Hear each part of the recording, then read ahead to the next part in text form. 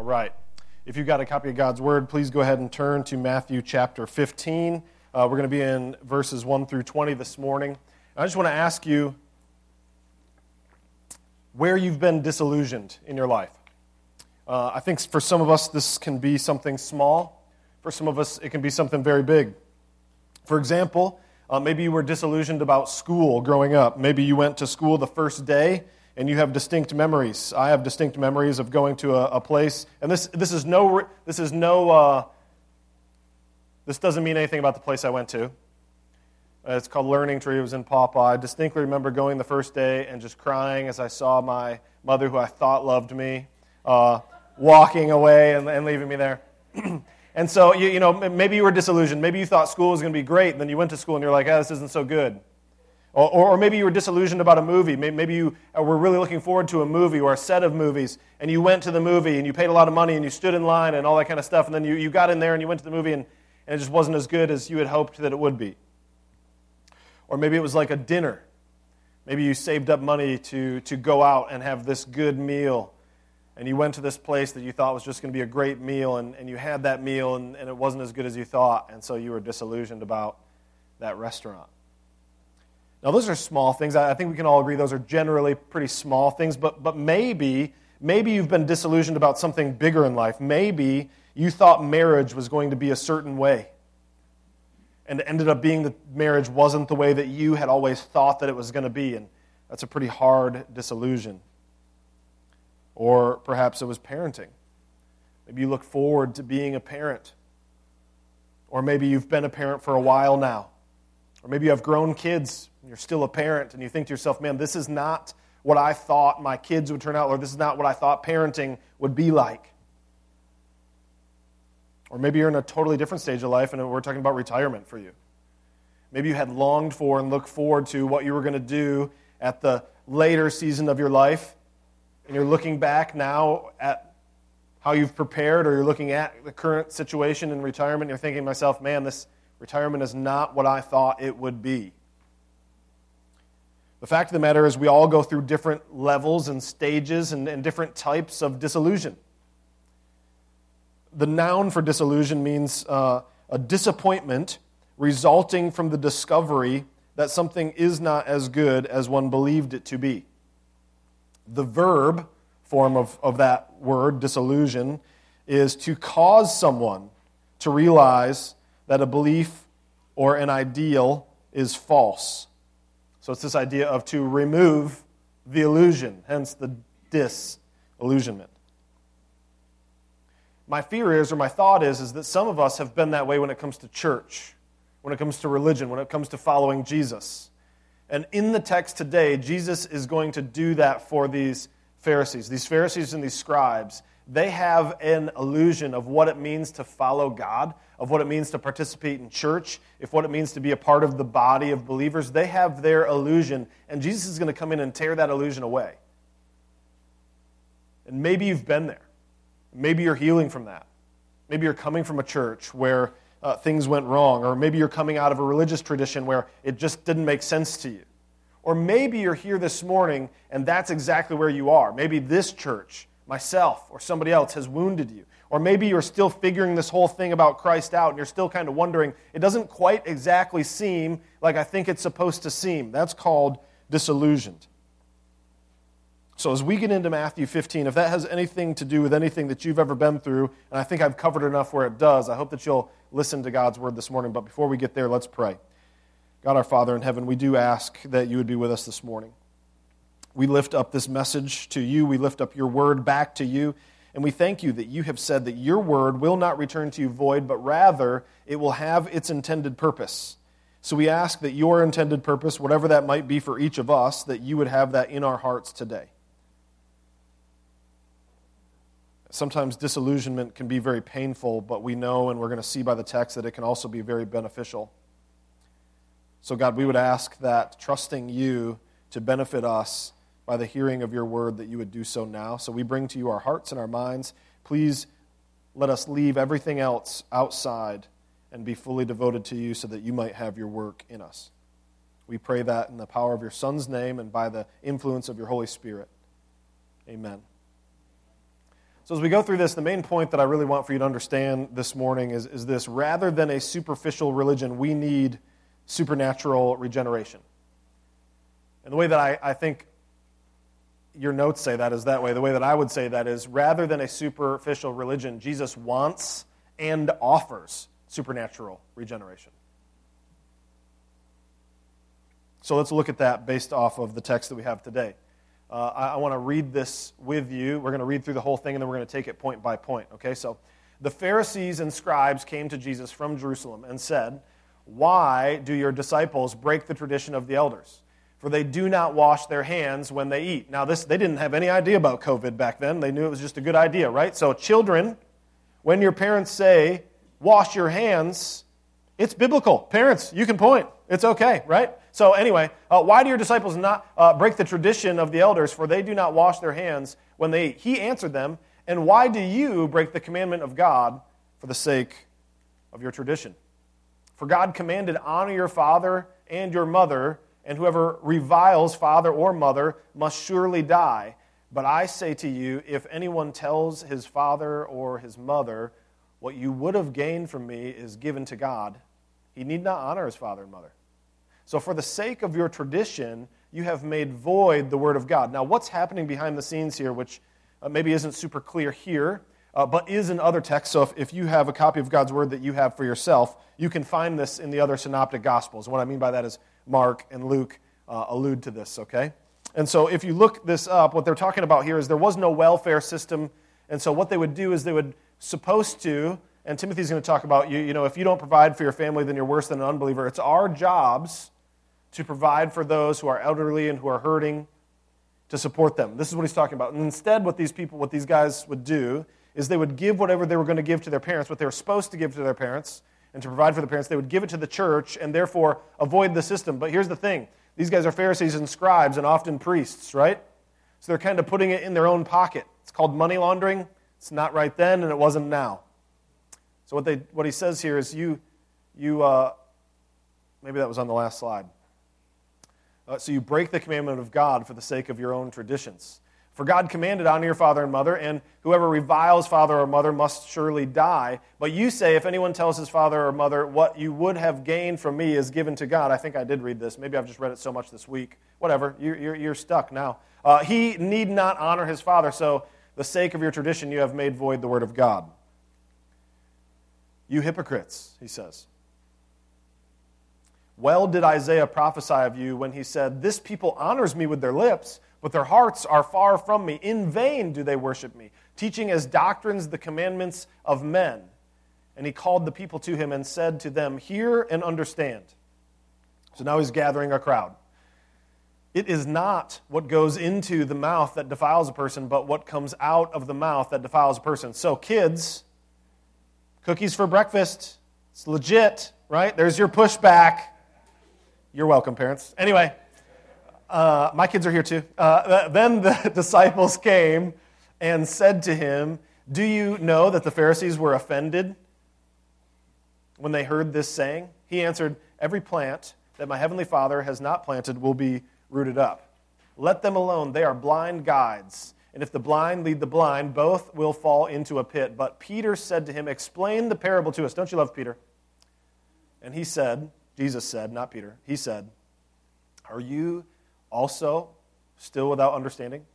Do you not see that whatever goes into the mouth passes into the stomach and is expelled? But what comes out of the mouth proceeds from the heart, and this defiles a person.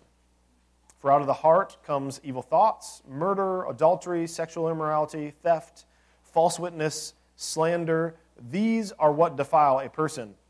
But to eat with unwashed hands does not defile anyone." So as we look at Matthew 1 through 15, 1 through 20, it seems very clear that the religious leaders of the day had what Jesus would refer to as a superficial religion. And he's going to explain how that breaks down and what that brings, and what we need is really supernatural regeneration. So the first point that I have on the text is really this.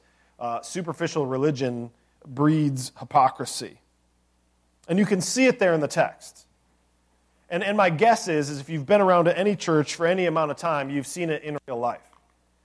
I mean, the Bible is excellent for teaching us and admonishing us, but at the same time, history and experience is also a teacher. And I'm not equivocating the two. God's Word is authoritative, and our perception of reality and what we experience is secondary to God's Word. So hear me when I say that. But the Pharisees are living proof in their day that superficial religion produces hypocrisy, and we see that in our churches. I've seen that in my own heart, my own family. And if any of you have spent any time with me, I'm sure you've seen that in me as well. And if you just turn your head to the right or left, and you know that person to any degree, you've seen that in their life as well. And what the Pharisees are doing here, as you have seen by the text, and is what Jesus is saying, in Mark 7, as a parallel part of that, it says, "For the Pharisees and all the Jews do not eat unless they wash their hands properly." Now, this is not a Ten Commandment rule, but honor your father and mother is. And so what they've done is they've added to the Word of God. And so we do that in our culture today. We either add to the Word of God or we subtract from it. And so therefore, hypocrisy is what comes out of that. These Pharisees, they came to him, and they holding the tradition of the elders, they said, and when they came from the marketplace, they do not eat unless they wash their hands. Now, I don't know if they had a wet market like Wuhan, but the fact of the matter is it was a good practice that God gave them for their health, because God is wise beyond all of us. He knew about microbiology and cellular whatever, virusology or whatever that might be. I don't know the word for it. Yes, he's sovereign. Thanks. But that's not God's law. That's man's tradition. And so in this tradition that they would get over the years, they would continue to add to this.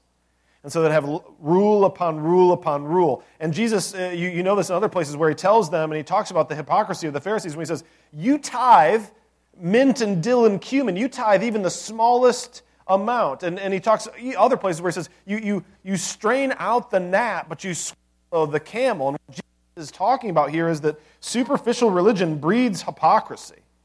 It has to. Because instead of living by grace under the freedom of Christ, we live under law and under precepts and under traditions. You know, some churches, they won't start the church service until the young man with the flaming pole comes up and lights the candles in front. Or they have to have incense that goes down the aisle. Or they have certain dress codes that everybody has to wear when they come in or out of the building. And all those things are just rules that men put in place. And Jesus knew these Pharisees. He knew that they didn't really care about these things. Those who refused to keep these Jewish traditions were criticized by these rulers. Rules that they made themselves.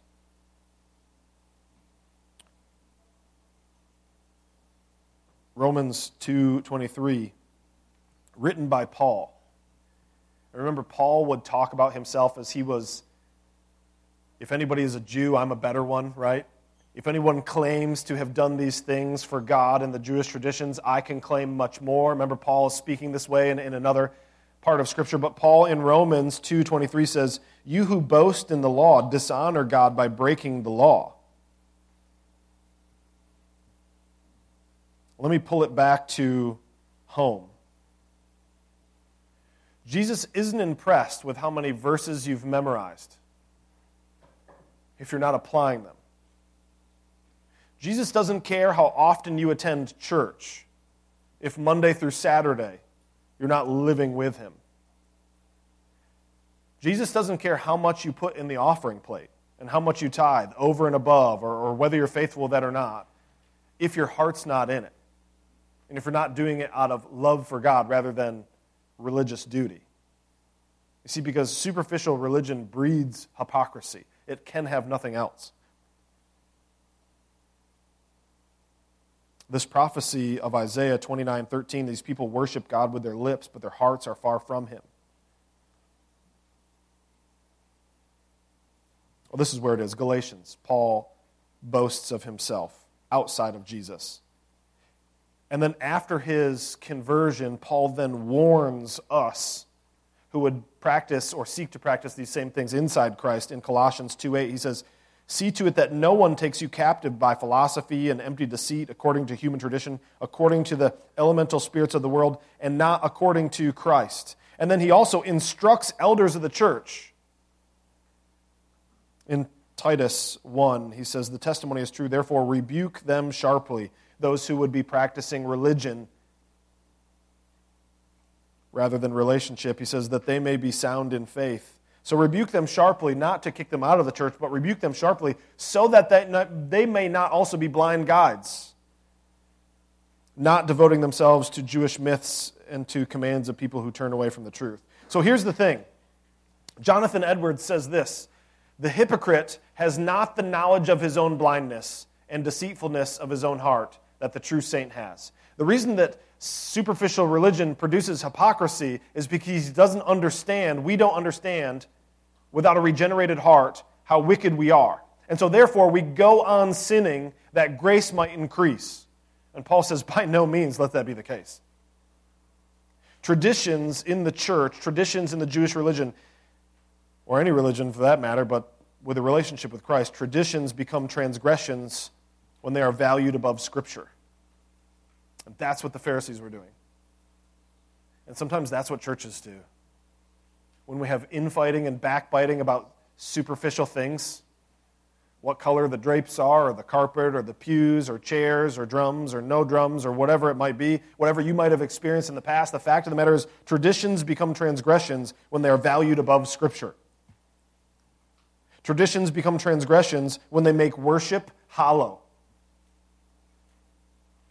If you are unable to worship God because of the traditions that this church practices or doesn't practice, or the church that you came from practiced or didn't practice, I want to question your heart of worship. Traditions become transgressions when they focus on what is on the outside rather than what's on the inside. And that's exactly what the Pharisees and the scribes are doing. That's why superficial religion only produces and breeds hypocrisy, but also superficial religion is ultimately hopeless. Because the fact of the matter is, religion can't save you. It has no power to do so, and it never has.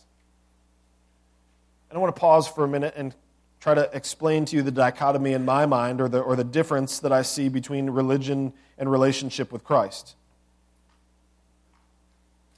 It reminds me of what James would say, right?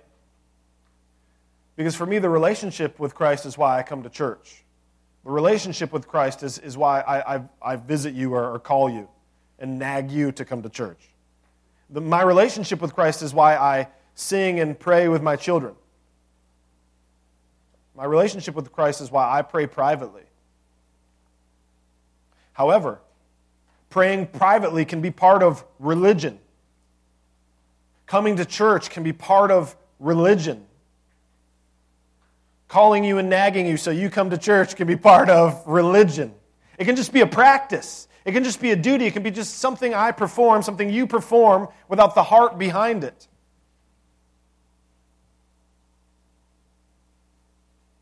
And what he says here, and he says in other places like Luke 11:37-40, this is a different scenario, but I liken them a lot together, so maybe they are just told from a different perspective. But while Jesus was speaking, the Pharisees asked him to dine with him. This is another story about this.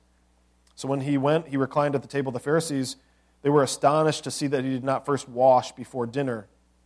And Jesus said to them, "Now the Pharisees cleanse the outside of the cup and the dish, but the inside are full of greed and wickedness. You fools, did not he who made the outside make the inside also?" You see, the fact of the matter is, superficial religion, all it does is make you look good on the outside.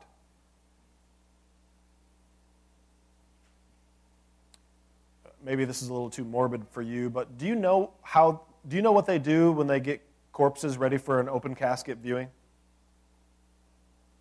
One of you just made a face. I'm going there anyway. Sorry. Here's what they do. They put makeup on them. They will use super glue to glue the eyes shut and glue the mouth shut in case there's any kind of weird features. They will sometimes wire the jaw shut. And that's not to talk about the rest of what they do to prepare the body. So to save you from any other morbid details, I'm not here to gross you out. The fact of the matter is, You can put lipstick on a pig, but it's still a pig.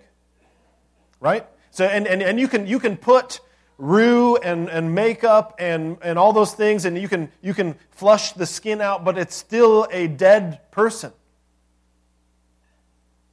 Superficial religion ultimately is hopelessness because it does not breathe life. All it does is clean up the outside of the vessel. Now, should our outside of our vessels be kept clean? Sure, if you want people to sit next to you on Sunday, because, personal hygiene is a good thing. But the fact of the matter, we can't judge one another based on our cleanliness, the clothes that we wear, how good we smell. Because inside it still might be corrupt, corroded, and a corpse.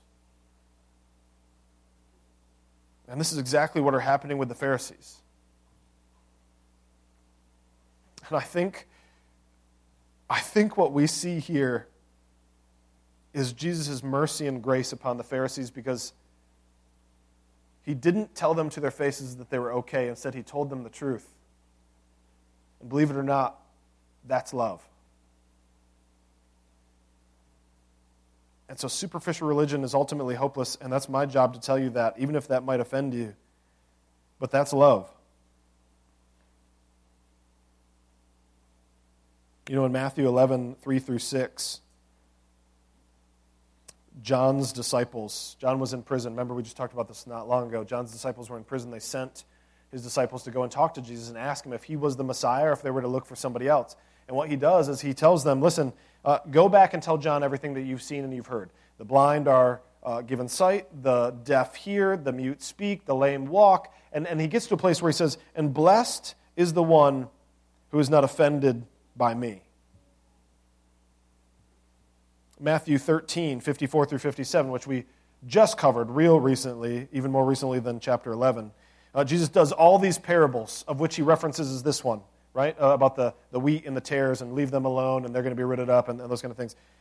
After the parables, it says that he went to his hometown. And in his hometown, where people had seen him grow up, and in other scriptures where he reads that scroll of Isaiah, right? And it says even in the other text that after he reads the scroll of Isaiah, they were so upset with what he had said that they got him to the edge of this precipice and they were going to throw him off and kill him. And amazingly, it says Jesus just passes through the crowd, which is crazy. And it's miraculous, okay? After an angry mob just lets him go.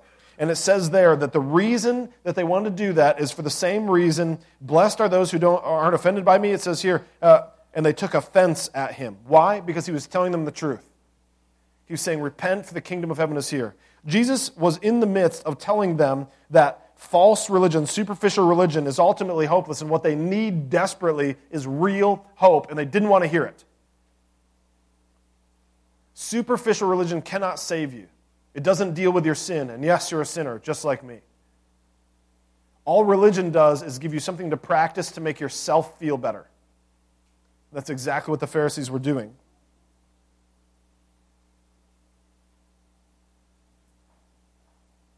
Jesus rebukes these teachers because they're not bringing hope. Hope is only found in truth. Hope is only found in Christ. And these Pharisees, they were missing it. These scribes were missing it. And they knew the Bible, Old Testament, better than anybody, and they should have known who Jesus was the moment he walked on the stage, and they should have been front row heralding him. They should have been the ones laying their cloaks on the road as he walked into Jerusalem. This is what George Whitefield says about these type of teachers. He said, the greatest curse that God can possibly send upon the people in this world is to give them over to blind, unregenerate, carnal, lukewarm, and unskilled guides. Do you know why that is? Because they have nothing for you. It is as if you go to a Thanksgiving meal hungry and starving and all they give you is stone soup before all the people gave their ingredients, if you know the story. Rocks and hot water.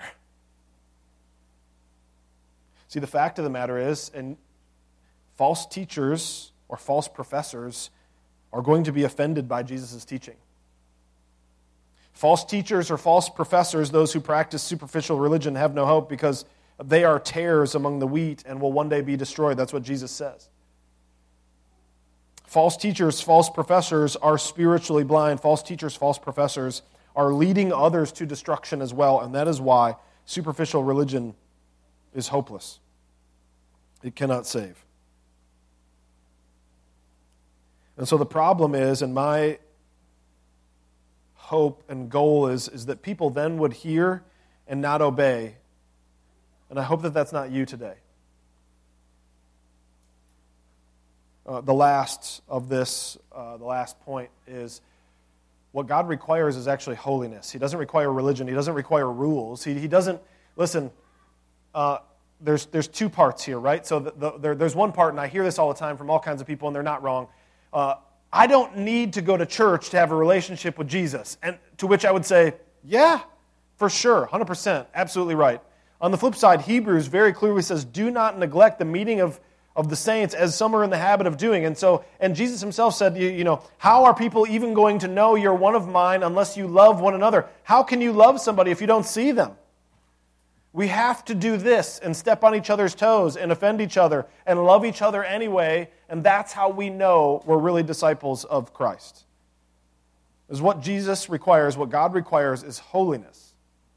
The word holy is not about your jeans you wore in the 80s. The word holy is this idea of being set apart and different. Specific use, righteous use, good, proper use. Blessed use. It is the difference between gold and coal. Peter asks him to explain this parable. The thing about Peter is he's heard and seen so much already. In the Sermon on the Mount, 5:8, he says, "Blessed are the pure in heart, for they will see God." This is all over the Old Testament. This is what people should know. Jews and Gentiles alike who have studied the Scripture at all. Psalm 51, Psalm 24, Ezekiel 36. I think that's all in your notes if I gave you a copy. If not, I can email it to you. But Psalm 51, 7-8, "Purge me with hyssop, and I shall be clean. Wash me, and I shall be whiter than snow.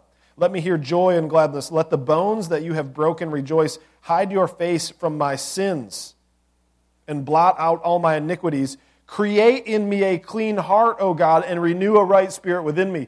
David knew Jesus, David didn't know Jesus, but David knew God, and he was looking forward to the Messiah, and David knew God enough to know that his requirements were holiness, and this is what he writes after his transgression with Bathsheba and the murder of Uriah, and this is what he's asking for, is for God to wipe away his sin and make him holy, because he understands he can offer sacrifice after sacrifice, but that doesn't cover, because that's superficial religion. Psalm 24, 3-5, "Who shall ascend to the hill of the Lord?" he asks. "And who shall stand in his holy place?" he asks. "He who has clean hands and a pure heart." Isn't it interesting that he puts those two together? The Pharisees were focused on one part, and Jesus is focused on the other. "Who does not lift up his soul to what is false and does not swear deceitfully, he will receive blessing from the Lord and righteousness from God of his salvation." And so the fact of the matter is, the problem isn't what we practice. The problem is our hearts and why we practice it. Evil and dirty thoughts come from our hearts. Murder, hating, anger comes from our hearts. Adultery, sexual immorality, those come from our hearts. Theft, lying, blasphemies, those come from our hearts.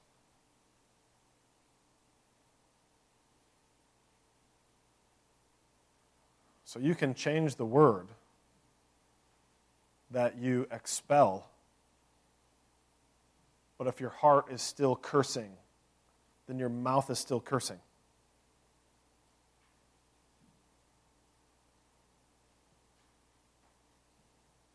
See, the fact of the matter is, superficial religion breeds hypocrisy. Superficial religion is ultimately hopeless, and God's requirement is holiness.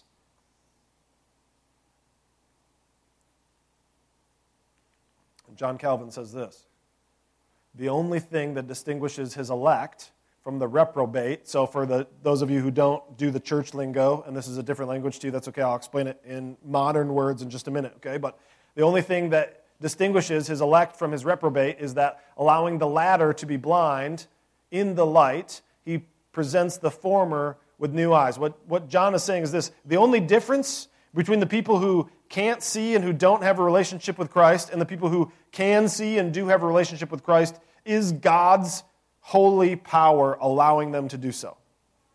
It doesn't matter how often you come, how much you practice, how much you do. If God doesn't draw you, you can't come. But yes, you're still responsible for that. And so, what are we to do? Well, first thing that we can do is exalt in the authority of God's word. Matthew 15:3. Why do you break the commandment of God for the sake of your tradition? We need to minimize the thoughts of men, mine included. I can give you my opinion, and that should be as weighty to you as a feather is on the ostrich, okay? My opinion only matters if it comes from God. I'm sorry to say this, but same with CNN or MSNBC or Fox News or whatever it is you watch on YouTube. If it's not from God's word, it does not matter. We need to minimize the thoughts of man. Why? Because they promote self-centeredness, they fuel self-righteousness, and they serve self-interest. And we need to magnify the truth of God. We need to let the word of God consume our preaching and teaching. And so pray that that is what happens here. And we also need to let the word drive our decisions and our practices. And I will pray that that happens there. Is that a deal? And vice versa. We can do that for us both. And we also need to promote the authenticity in God's worship. Matthew 15:8-9. The people honor me with their lips, but their heart is far from me. In vain do they worship me, teaching as doctrines the commandments of men. See, worship is more than physical action. It's about spiritual affection.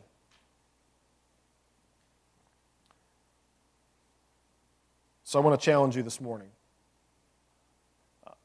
I want to challenge you to worship with spiritual affection, whatever that looks like for you. Even if that means you're the only one in here who raises your hands. Or if you're the only one in here who sways back and forth. Even if that means you're the only one in here when pastor has a good statement, you say an amen. It doesn't matter what other people think. What matters is that you're worshiping more than just a physical action, more than just showing up on Sunday, but you're actually having a spiritual affection. And then lastly, we need to cultivate hearts of holiness. Matthew 15:18-20. But what comes out of the mouth proceeds from the heart and defiles the person. For out of the heart comes evil thoughts. And we do that by continuously reminding and renewing our hearts and our minds with the truth.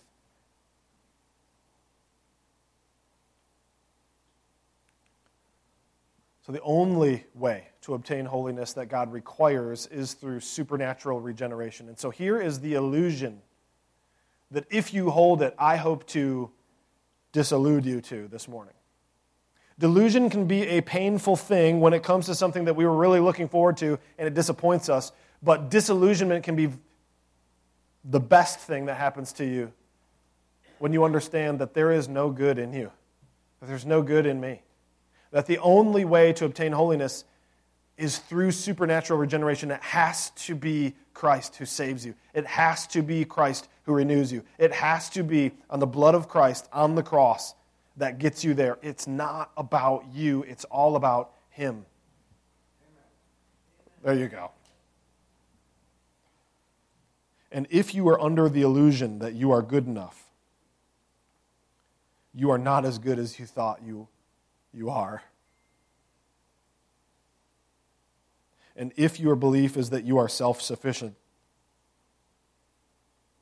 then I am here to disillusion you this morning. The illusion that the world gives is that you're okay, I'm okay. That you live your truth, I'll live my truth. The illusion that the world gives is they twist God's word to say, He's a loving God, so of course He'll never send anyone to hell. But the truth is, and the truth behind that smoke screen and that mirror under the curtain is the real truth of disillusionment that says we are desperately wicked and we need a Savior. And if you do not know Him, and if that is not what you have, then you are still lost in your sin. You are just like these Pharisees and these scribes who are practicing a religion that breeds hypocrisy and is hopeless and does not give you the holiness that God requires. However, in this situation, disillusionment is the biggest blessing you can receive. So I would pray, actually, that your illusions would go away and you would hold fast to the truth of our God and Savior. Let's pray. God, our Father in heaven, we do thank you and praise you for this day. We thank you that disillusionment in this place is not disappointment resulting from the discovery that something is not as good as one believed it to be, but rather the disillusionment in this case is the understanding that Jesus is way better than we thought him to be, even though we ourselves are much, much worse. And that while some, these Pharisees and these scribes, they were under the impression that the Messiah would be different, Jesus comes to prove otherwise. So may their disillusionment that led to their destruction might be our disillusionment that leads to eternal life and holiness and a relationship with Christ rather than superficial religion that only brings hypocrisy and hopelessness. Let us continue to pray that we would be disillusioned by our sinful hearts, that we might enter into your truth new and afresh every morning. That's in your name we pray. Amen. Well, so listen, we're going to sing an a cappella song this morning.